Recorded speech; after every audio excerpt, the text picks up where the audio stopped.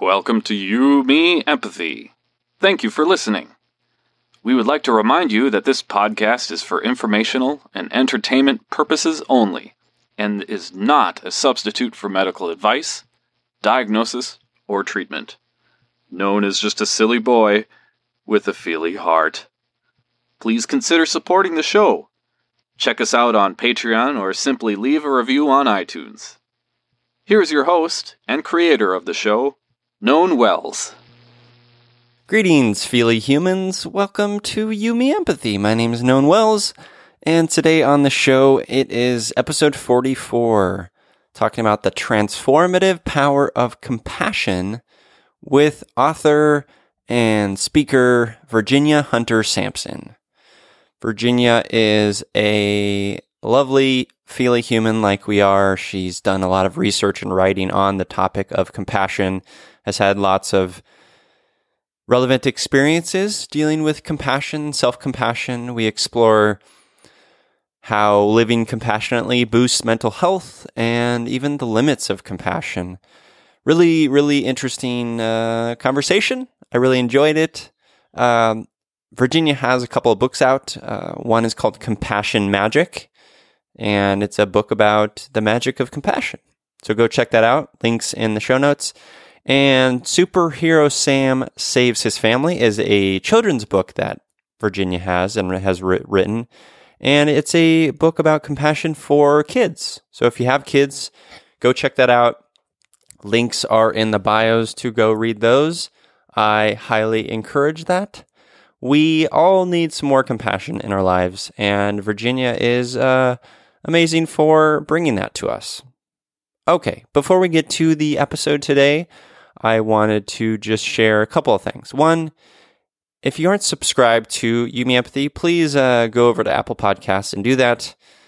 And if you haven't left a rating and review, it takes a few minutes. It's a free way to support the show, and the more people who do it, the more potential listeners we can get in on this empathy and mental health stuff, which is what we all want, right? It's what I want. It's what you want, right? Right?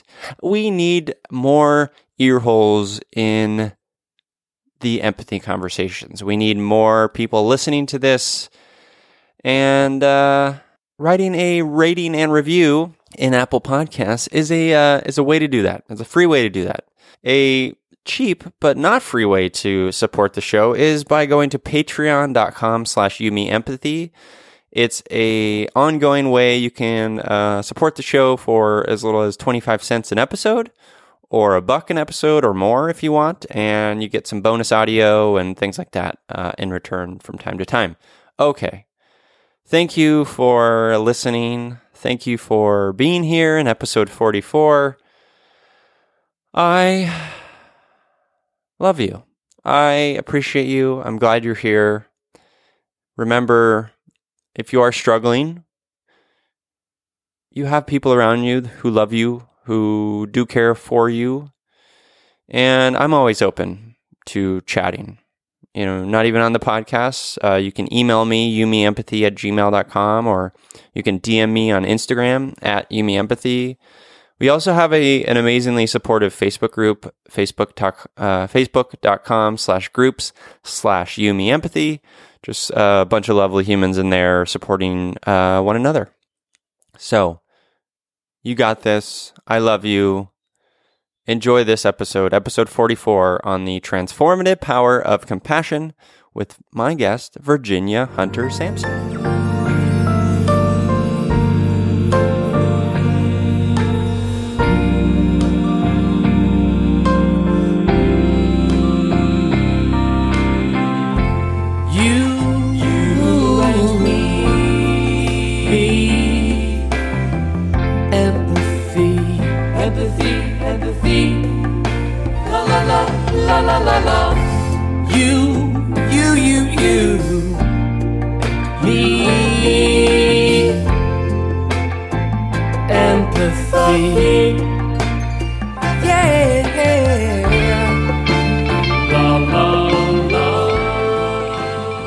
Welcome to You, Me, Empathy, a podcast about exploring the struggles we face in our day-to-day lives as humans trying to get by on this wondrous and overwhelming pale blue dot.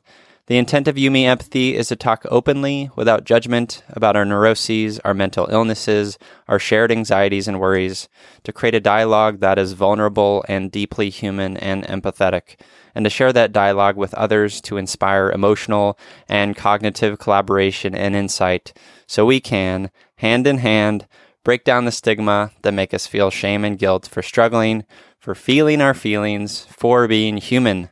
You, Me, Empathy is a safe, friendly space designed to inspire the beauty in each of us.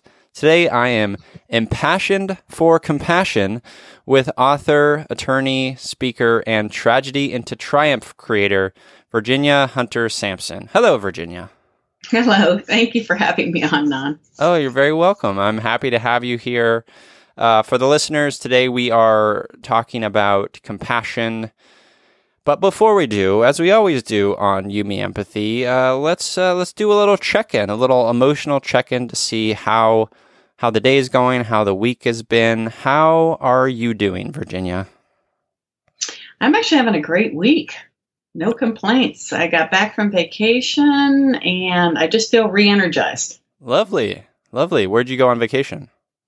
We actually took a whole family vacation over to Eastern Europe. Wow. What parts? We went to Hungary, Croatia, Slovenia. Cool. That was beautiful. Yes, we had a wonderful time. Just a family bonding, enjoying the history, the culture, the food, being together. It was just terrific. That's great. Yeah, I haven't been to that part of Europe, and I've always wanted to, especially see Croatia, because I've heard it's just so beautiful, and also the people, being so sort of warm and inviting, or so I've heard.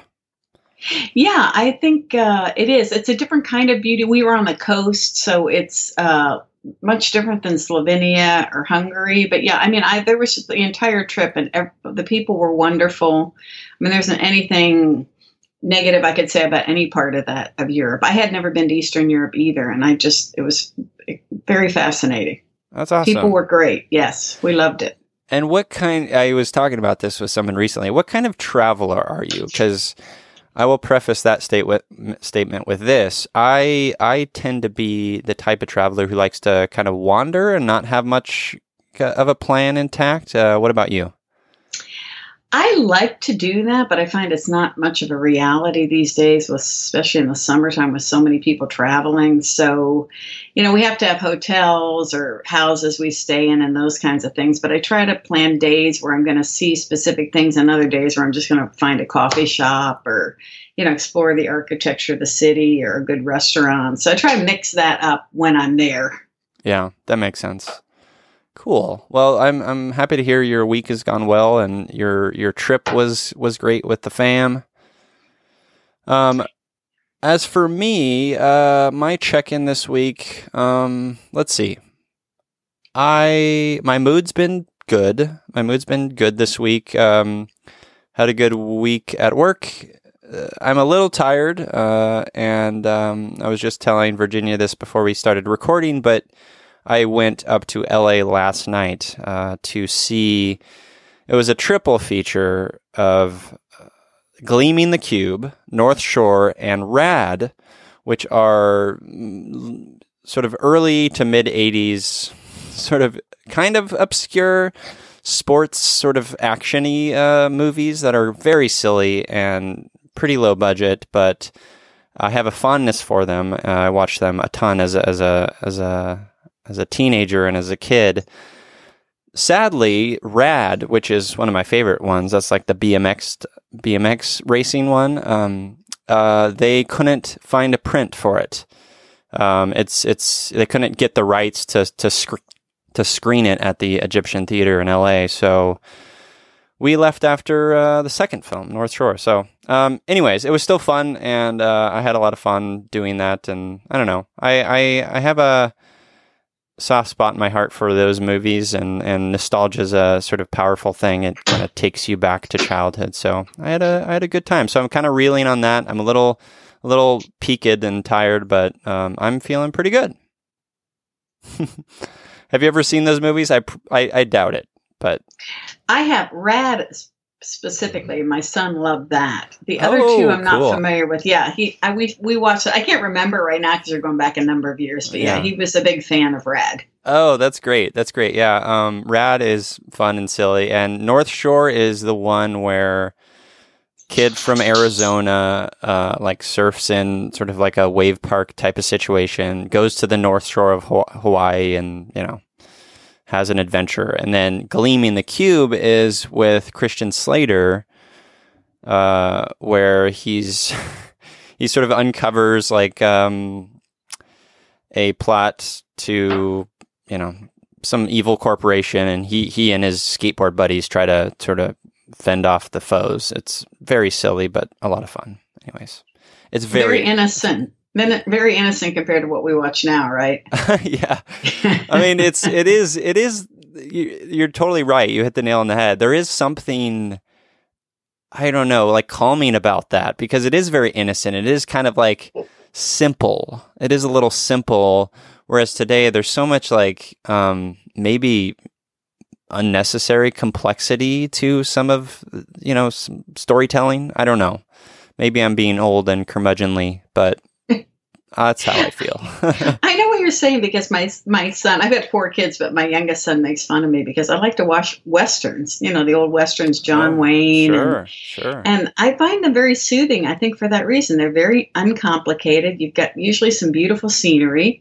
Things move slowly. I just find that very soothing. Whereas some of these shows, people talk so fast and so much is going on, I'm agitated by the time I'm at the end of the show. I don't find it super relaxing. But again, maybe that's my generation. Sure. But I totally understand when you say those are soothing. Yeah. No, I see the same with Westerns, that genre. And it's why I love the genre, because it's very simple. It's like a morality tale. It's a simple morality tale set in this sort of slow paced environment. Yeah, I totally agree with that assessment. Okay, well that's our emotional check-in this week. Let's get into your story a bit, Virginia. I want to kind of explore. So today you're doing a lot of work and research and sort of writing and thinking about compassion and the power of compassion. But I want to understand a little bit about your life before that. And maybe could you share with me and the listeners a few maybe seminal moments from your childhood or sort of young adulthood that maybe speak to who you are today?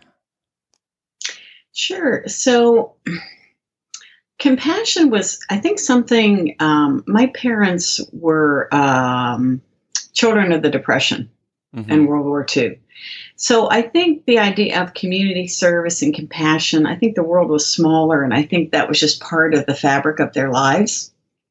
And so I kind of grew up with that without even realizing it was compassion. We went to church regularly, and in my opinion, the message of Jesus Christ, the important message for me is one of compassion. So that was kind of my upbringing. And you kind of drift away from that. I became a litigation attorney, and Lord knows that doesn't involve any compassion. And so I drifted far away from that idea. I moved across the country out of the Midwest, so I didn't have the same roots. And that kind of got put into the background. Well, then my husband was I got divorced, and that was a difficult divorce. There was some domestic violence in it, and then I got remarried, and my second husband was diagnosed with Lou Gehrig's disease. And that happened when my youngest child was just 2 weeks old. So I had a high schooler, 2 middle schoolers, and a 2-week-old, and we were kind of facing this. I mean, basically, how do you live with that pain every day? That was my big question. How do you get up and go about your business, knowing that the most important person in your life, the biggest part of your life, is going to die? Right. Right. And who knows how long. So, we got through that. I didn't find, and what started me thinking about compassion is I didn't find the world a very compassionate place when my husband was sick. So my older kids were acting out their pain and their grief at school, right? Because I quit practicing law. I took care of my husband full time. So he was at home. He died at home, but my kids were coming home and they were seeing this every day. I hadn't really even tuned into what the powerful effect that would have on the kids. So they started acting out their pain and grief at school, which I got. And the teachers were, the vast majority of the teachers and administrators were, let's just, to put it kindly for them, unkind to my children. Right. What kinds of things, in what ways were your kids sort of reacting and acting out? Well, my daughter wasn't, they weren't doing their homework. My daughter wasn't paying attention in class. Sometimes they'd be a little disruptive. They weren't always going to school, even though I would drop them off there, right? And so the teachers, especially my daughter, seemed to bear the brunt of it. My younger daughter, they basically told her she was worthless and she'd never amount to anything and she was stupid. And I mean, just on and on. It was just awful. My older son didn't quite get the verbal abuse, but the message was there for him too, right? Mm-hmm. You're never going to amount to anything. You're not disciplined. You don't have what it takes to be successful in this world. So, wow. Yeah, it was really awful. And, I'm talking about in retrospect. I mean, I was going through this with my husband, so I really wasn't, and I feel guilty as a parent because I really wasn't chimed into all that was going on with them. Do you know what I mean? Absolutely, yeah. There was so much going on. I mean, I kind of knew in the periphery it was going on, and I would go to the school and I would fight with the principal and I'd fight with the teachers, but, nothing was really coming of it. It's just something I guess we were just going to have to get through.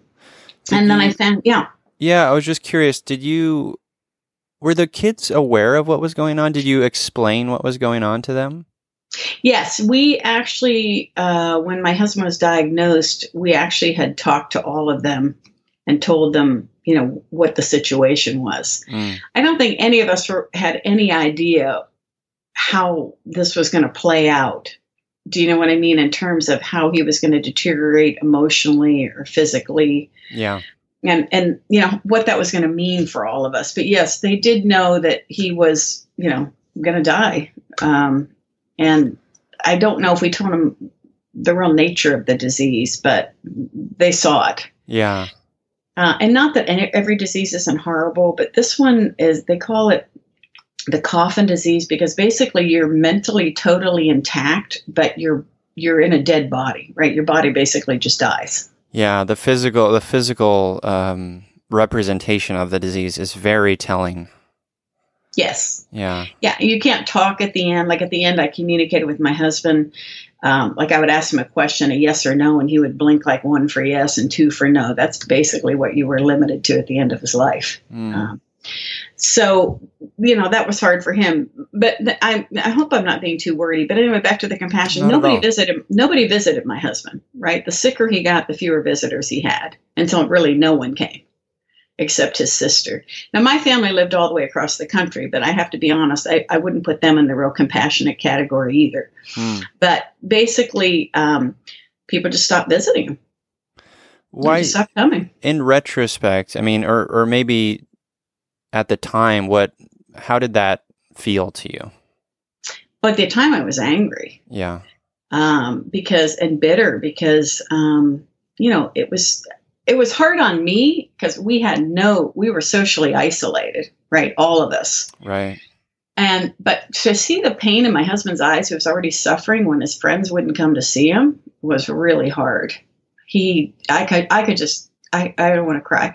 I could just tell how painful it was for him. So that was really what got me upset. And, people didn't want my kids coming over to their house to play with their kids anymore because they were, quote, troublemakers. So we were very isolated. Oh, I'm so sorry. That's, I mean, there's nothing worse. I talk about, this is very related. I talk about this on the show a lot, this idea that when we are struggling, whether it's a physical illness or a mental illness, there's nothing more invalidating and sort of lonely causing than others invalidating your place, whether that's through the words they use or just not showing up and not being there.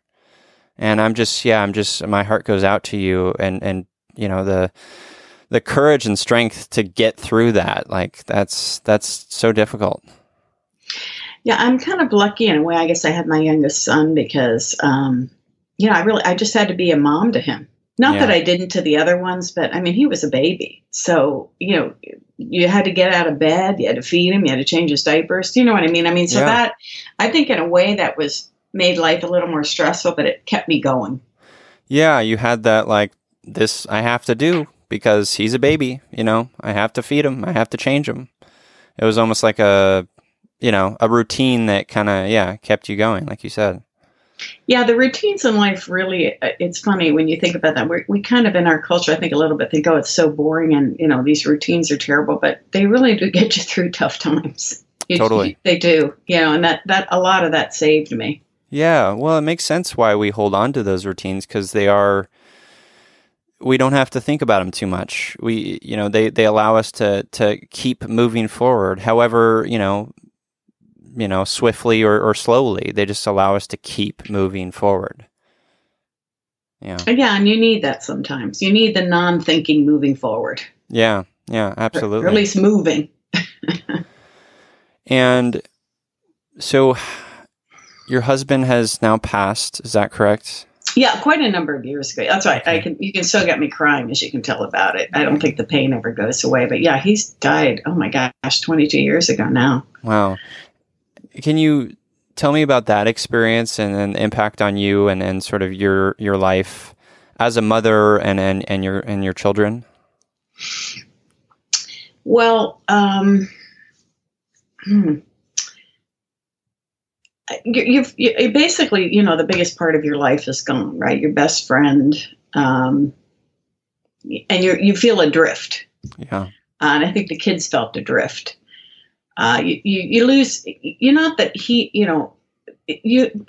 the relationship was the anchor. And so you lose part of that. And so you just feel adrift. And I think the fact that we didn't find a lot of compassion, even after he had gone, made it difficult because people kind of want to just like get back to business for themselves. Right. And for you, your life will never look the same. Right. Right. And so you feel almost like in another world because people are running around and they're talking about what you perceive as very silly things, right? Getting upset about, I don't know, the cleaning lady didn't show up or, my dry cleaning wasn't ready on time or somebody at work is annoying me. And you think that is just, it's an arrogance. I realize that now, but at the time you're thinking that is just so stupid. Yeah. Why are you wasting your time on that? So not only the lack of compassion, but the fact that people are running around being concerned about things that you just realize are very trivial, right? Sure. Because you've just been through this traumatic event. So I think we felt very isolated. People didn't want to talk about my husband, which is to me, in my experience, was the worst thing. It's because when people won't talk to you, I think they're afraid it's going to upset you. But really, you're feeling like they're just pretending he never lived. He was never around. Right. Wow. I mean, I'm just so shocked by this. Like, how little. I mean, just this idea that no one reached out or very few people reached out or came to you and offered their condolences and compassion. Like it's shocking to me, and it's very upsetting. It's deeply upsetting.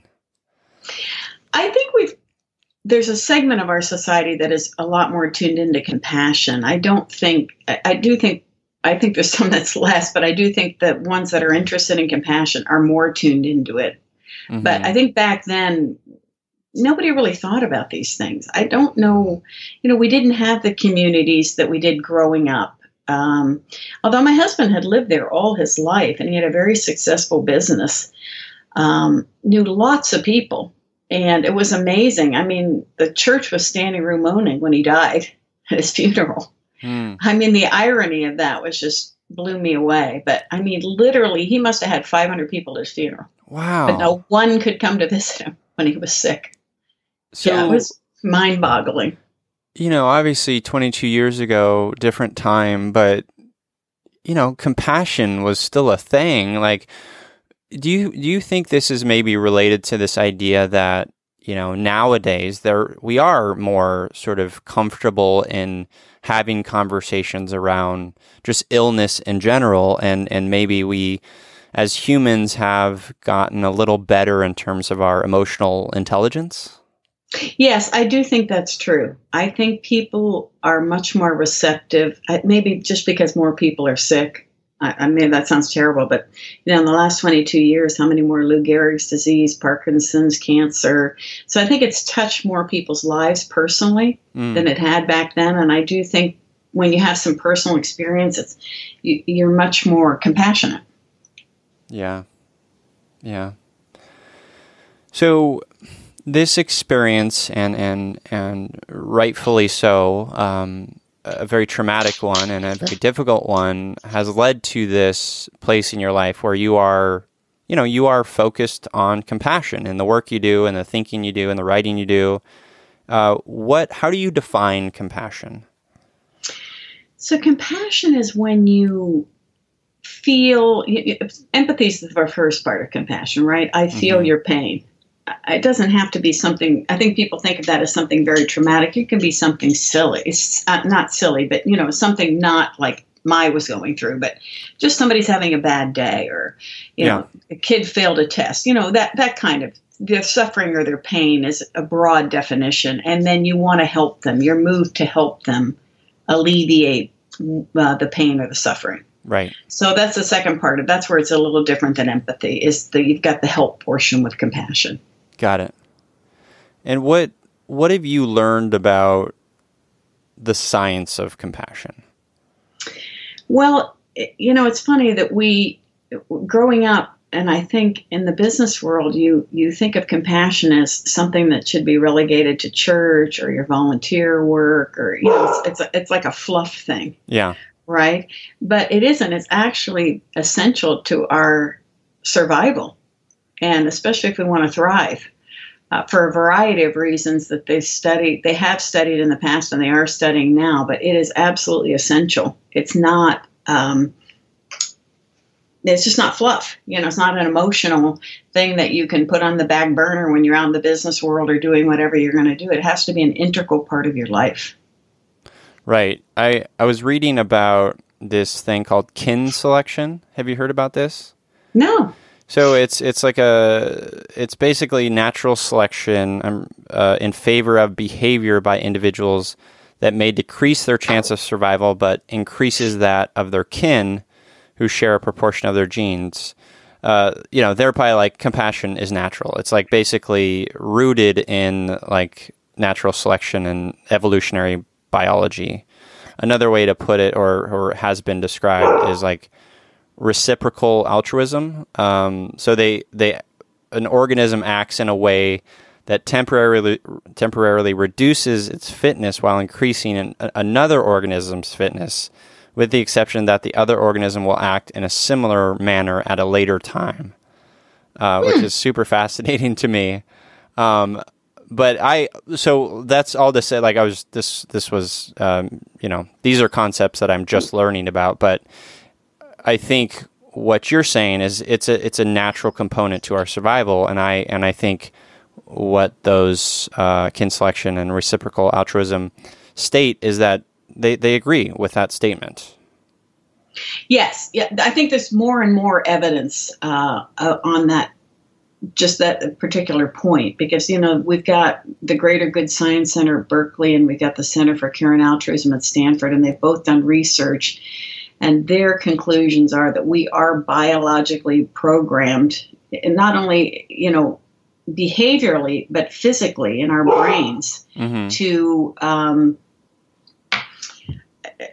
take care of people, right? So it all started because we had to take care of each other. Our young were vulnerable. And so we had to form these caring communities in order to survive. And that is really tapped into our biology. One of our deepest needs is to connect with other people. Right.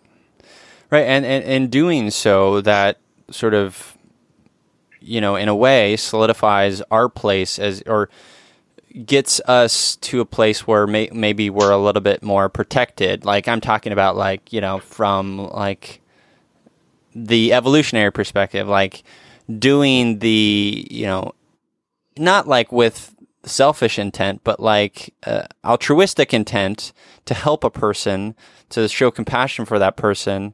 And in return comes this sort of natural, reciprocal compassion back, and therefore that person is maybe a little bit more protected, or a little bit can go a little farther, live a little bit longer, perhaps, because there's more love in their life, there's more care or whatever. Yes, absolutely. Yeah. Yeah.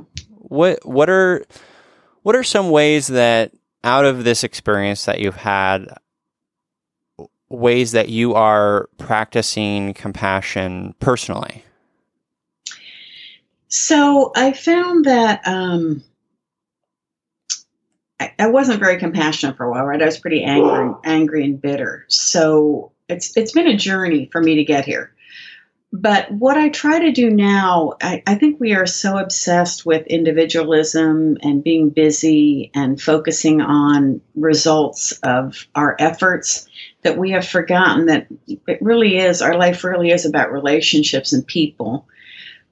That's going to make us thrive in every area of our life, but I think we need to get back to that. And so I try, before I go out in the morning to do anything, it's kind of weird, but I pretend I put on like my compassion hat, right? So my goal today is to be kind to everyone that I meet. It's not going to be to get the 50 things done on my to-do list, but that has to be my focus today, to be kind to everyone I interact with, to help them if I can. And so that's what I try to get that mindset as I leave the house. And that's how I try to function. I'm not claiming I'm always successful at it, but that's my goal. And that's what I try to do.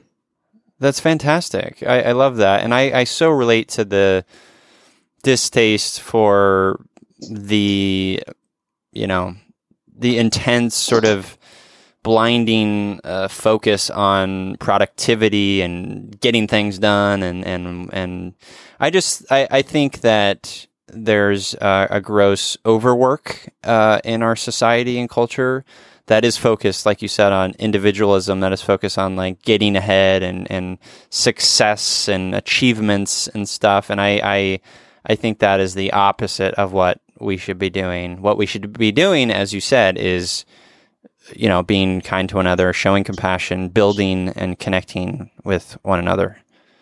Well, and it's interesting, and they've done a lot of research on this too, and self-focus actually is detrimental to your professional success. So it's funny, these messages that we've been getting that everybody's our competition and we have to compete with them and we have to beat them is the antithesis of what will make you successful in life on many levels, but including professionally. Yeah, no, that makes sense. Do you have like some personal experience with that, what we're calling a maybe troubling mindset in sort of the world of law or in the corporate environments you've experienced in the past? Oh, yeah. That's what I gave up being a litigation attorney for precisely that reason. Yeah. So I've been an attorney scarily for 36 years. And when I started out, I did litigation, and it really was about the law and the facts and the professionalism of it, right? And it evolved into this win at all costs, right? The person was going to do, I think, unethical things to win, but it was all about winning and beating each other and being competitive and, winner take all. Yeah. And I just couldn't do it anymore. I mean, it was so stressful. It's stressful being a litigation attorney to begin with, but when you add on the stress, if you have to try to figure out what the next nasty thing your opponent is going to do, and that whole idea of, just that ultimate competitiveness, and, if you don't win, you're a loser. And I couldn't do it. So I actually quit being a litigation attorney a number of years ago and went on to do something else, this included, but because I just couldn't do it anymore. Good for you. Good for you. And the funny thing is you see it, the sad thing about that is when you're in those environments, you see it bringing out the worst parts of yourself, right? I mean, I didn't like who I was when I was doing that, as well as the fact is I didn't like being in that environment. Yeah. It does bring out those parts of yourself that you don't really like, that I don't really want those parts to come out. I don't want that to be who I am. I'm not saying I was as bad as that, but you have to, in order just to survive, you become not particularly compassionate. Yeah, no, that makes sense. And I empathize with that. I've been in situations, either jobs that I haven't liked. Thankfully, I'm in a job now where I'm working with very compassionate people, and we work with very compassionate clients, and it's great. But I've been in situations in previous work environments, or even like, I played soccer for many years, 25 years or something. And, I played in college, and then after college, I remember I think I got tired of the competitiveness of it all. And it's not like competition. There's a healthy component to it, but and that's fine. But there was this component to it that what we're talking about. There was just this intense focus on winning and winners and losers, and there was shame sort of part of that cycle. And there was anger when from others, and sometimes myself, and I didn't like it when we lost, and things like that. And that I find very unhealthy. Yes, I agree. I think it's all across the board in all aspects of our life. Yeah. What are some of the health, psychological benefits that you've sort of discovered and found by sort of embracing compassion? Well, there's a huge mind-body connection they've discovered, right? So what we experience physically, we will feel emotionally.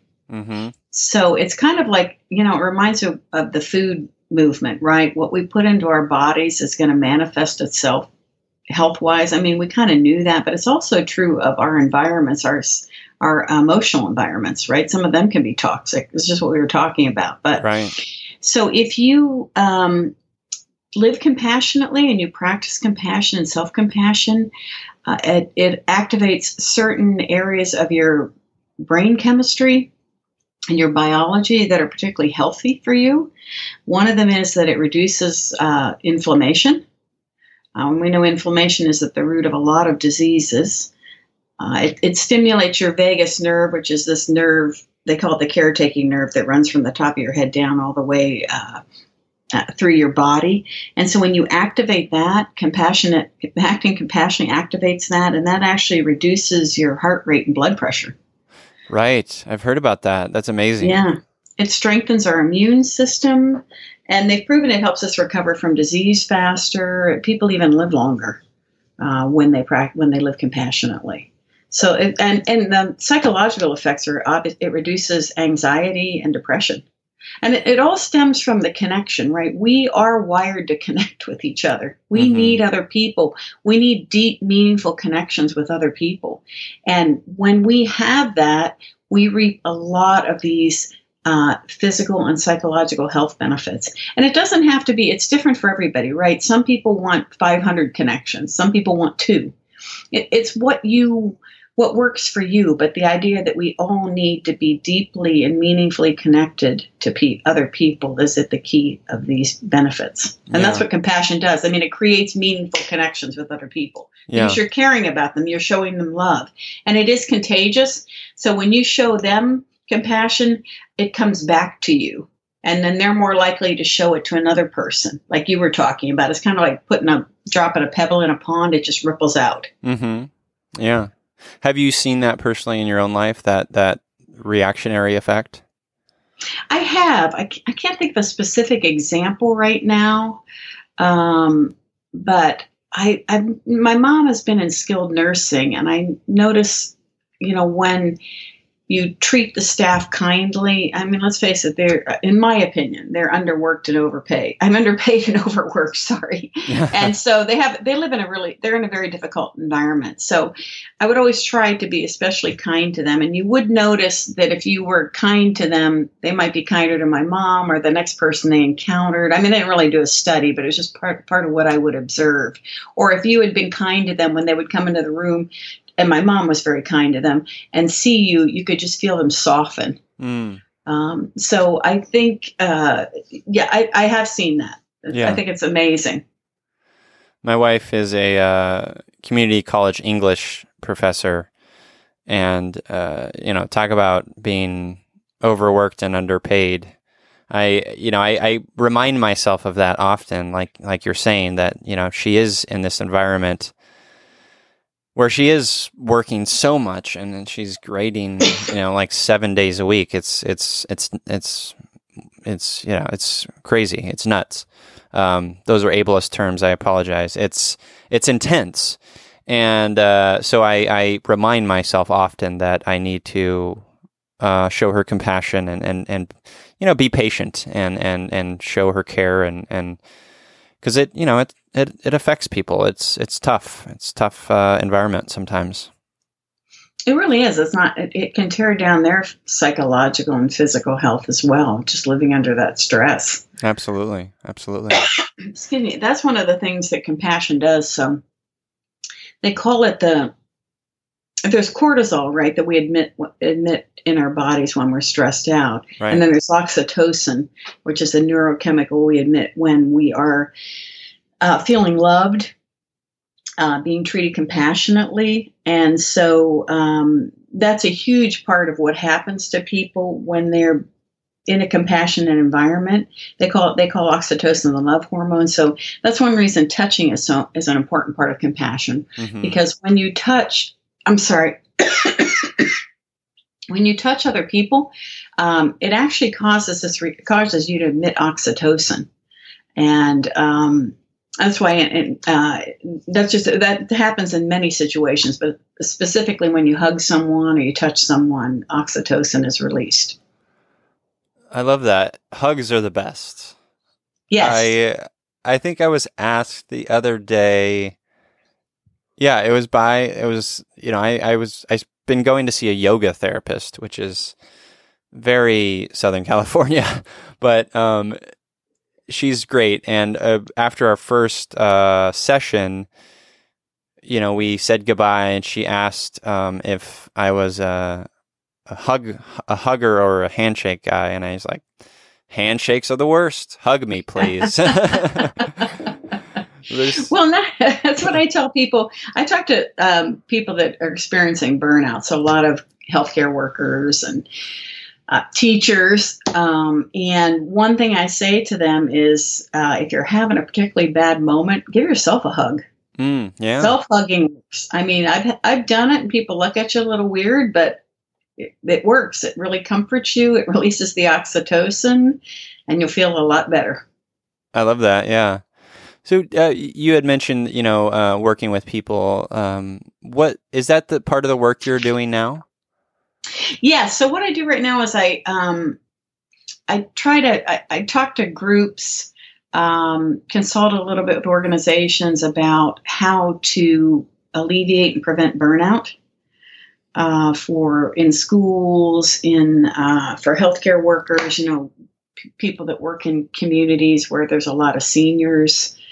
Wow. How to teach compassion to children. Like I have a curriculum, I have a book about that. So just trying to spread the message of compassion wherever I can. But there are scientifically proven programs and practices that people can do that will help them develop compassion in themselves and offer it more to other people.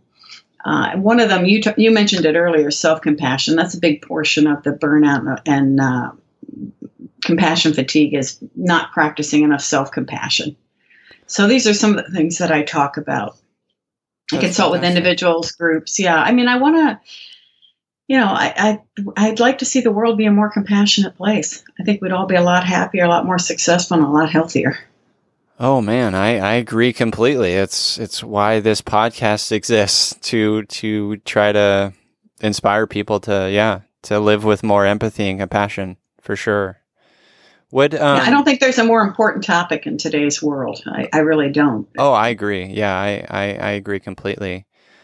Talking about the self-compassion part of it, what are some components of that allow us to, because we have these blocks, we in our heads where we're like, I don't deserve this, or I don't deserve love, or the self-judgment, the self-shame. Like how do we get past that and fully practice self-compassion? So one of the big parts of self-compassion is being kind to ourselves, right? I think that in this world, I grew up with a particularly critical mom. I don't know if other people have, but I think a lot of our culture is a bit negative.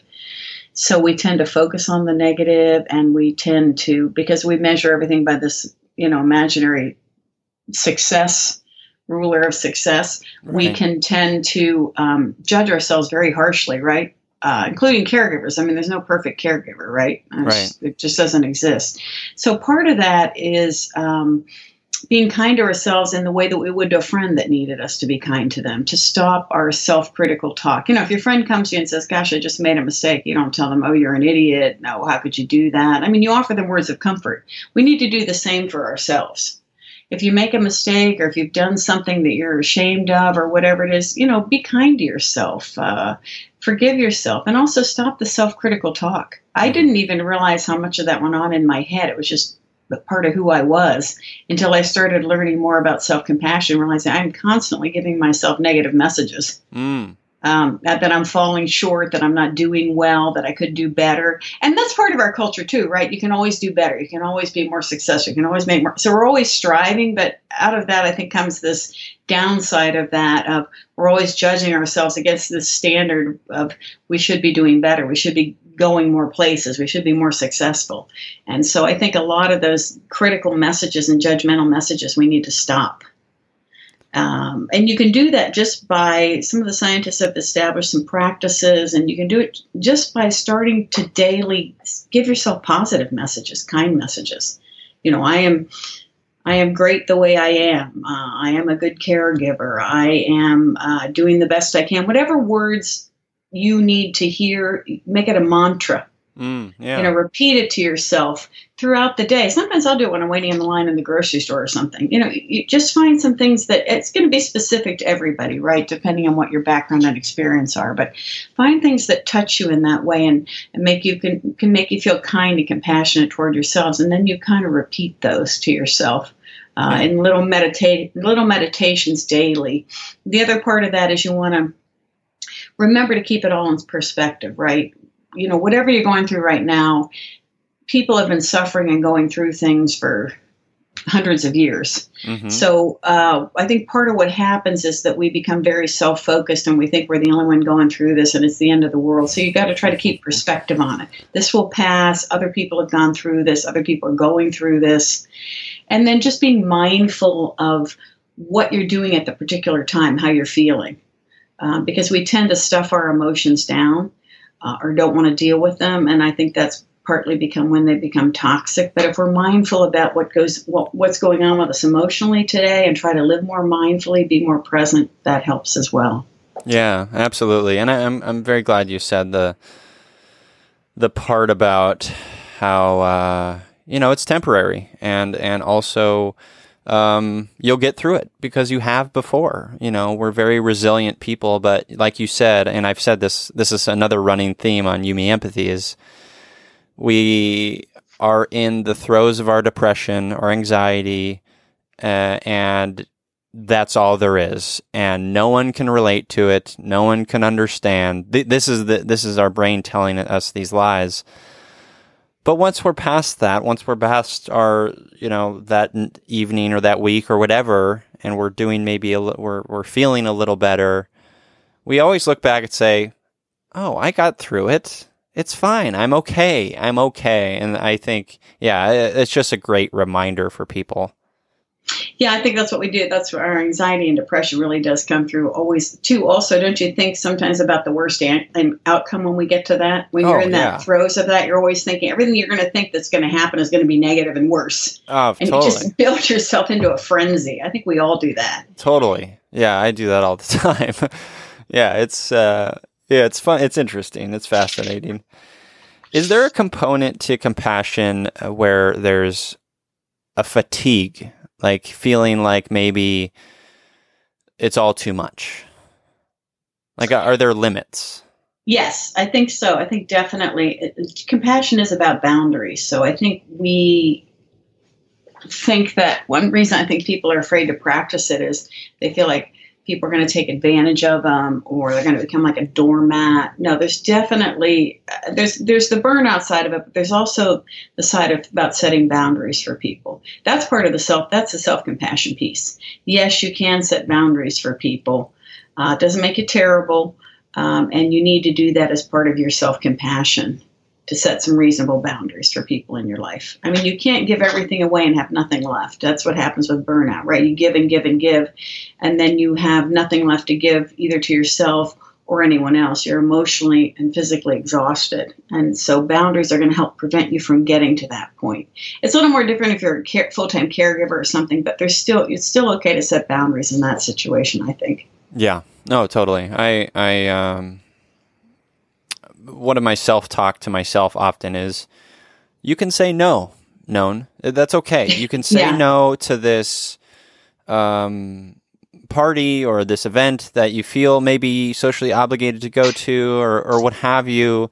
But you can say no from time to time, and that's okay. And you don't have to put shame on yourself for doing that, because you need time to be with you and to recuperate or whatever it may be. Like that, those are important boundaries.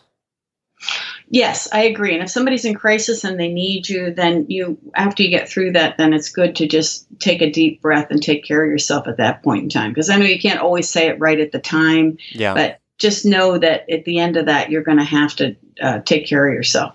Yeah, absolutely. How, Virginia, how are your kids doing with compassion? Are they sort of learning that through you? Obviously they went through a trauma themselves. How are they doing?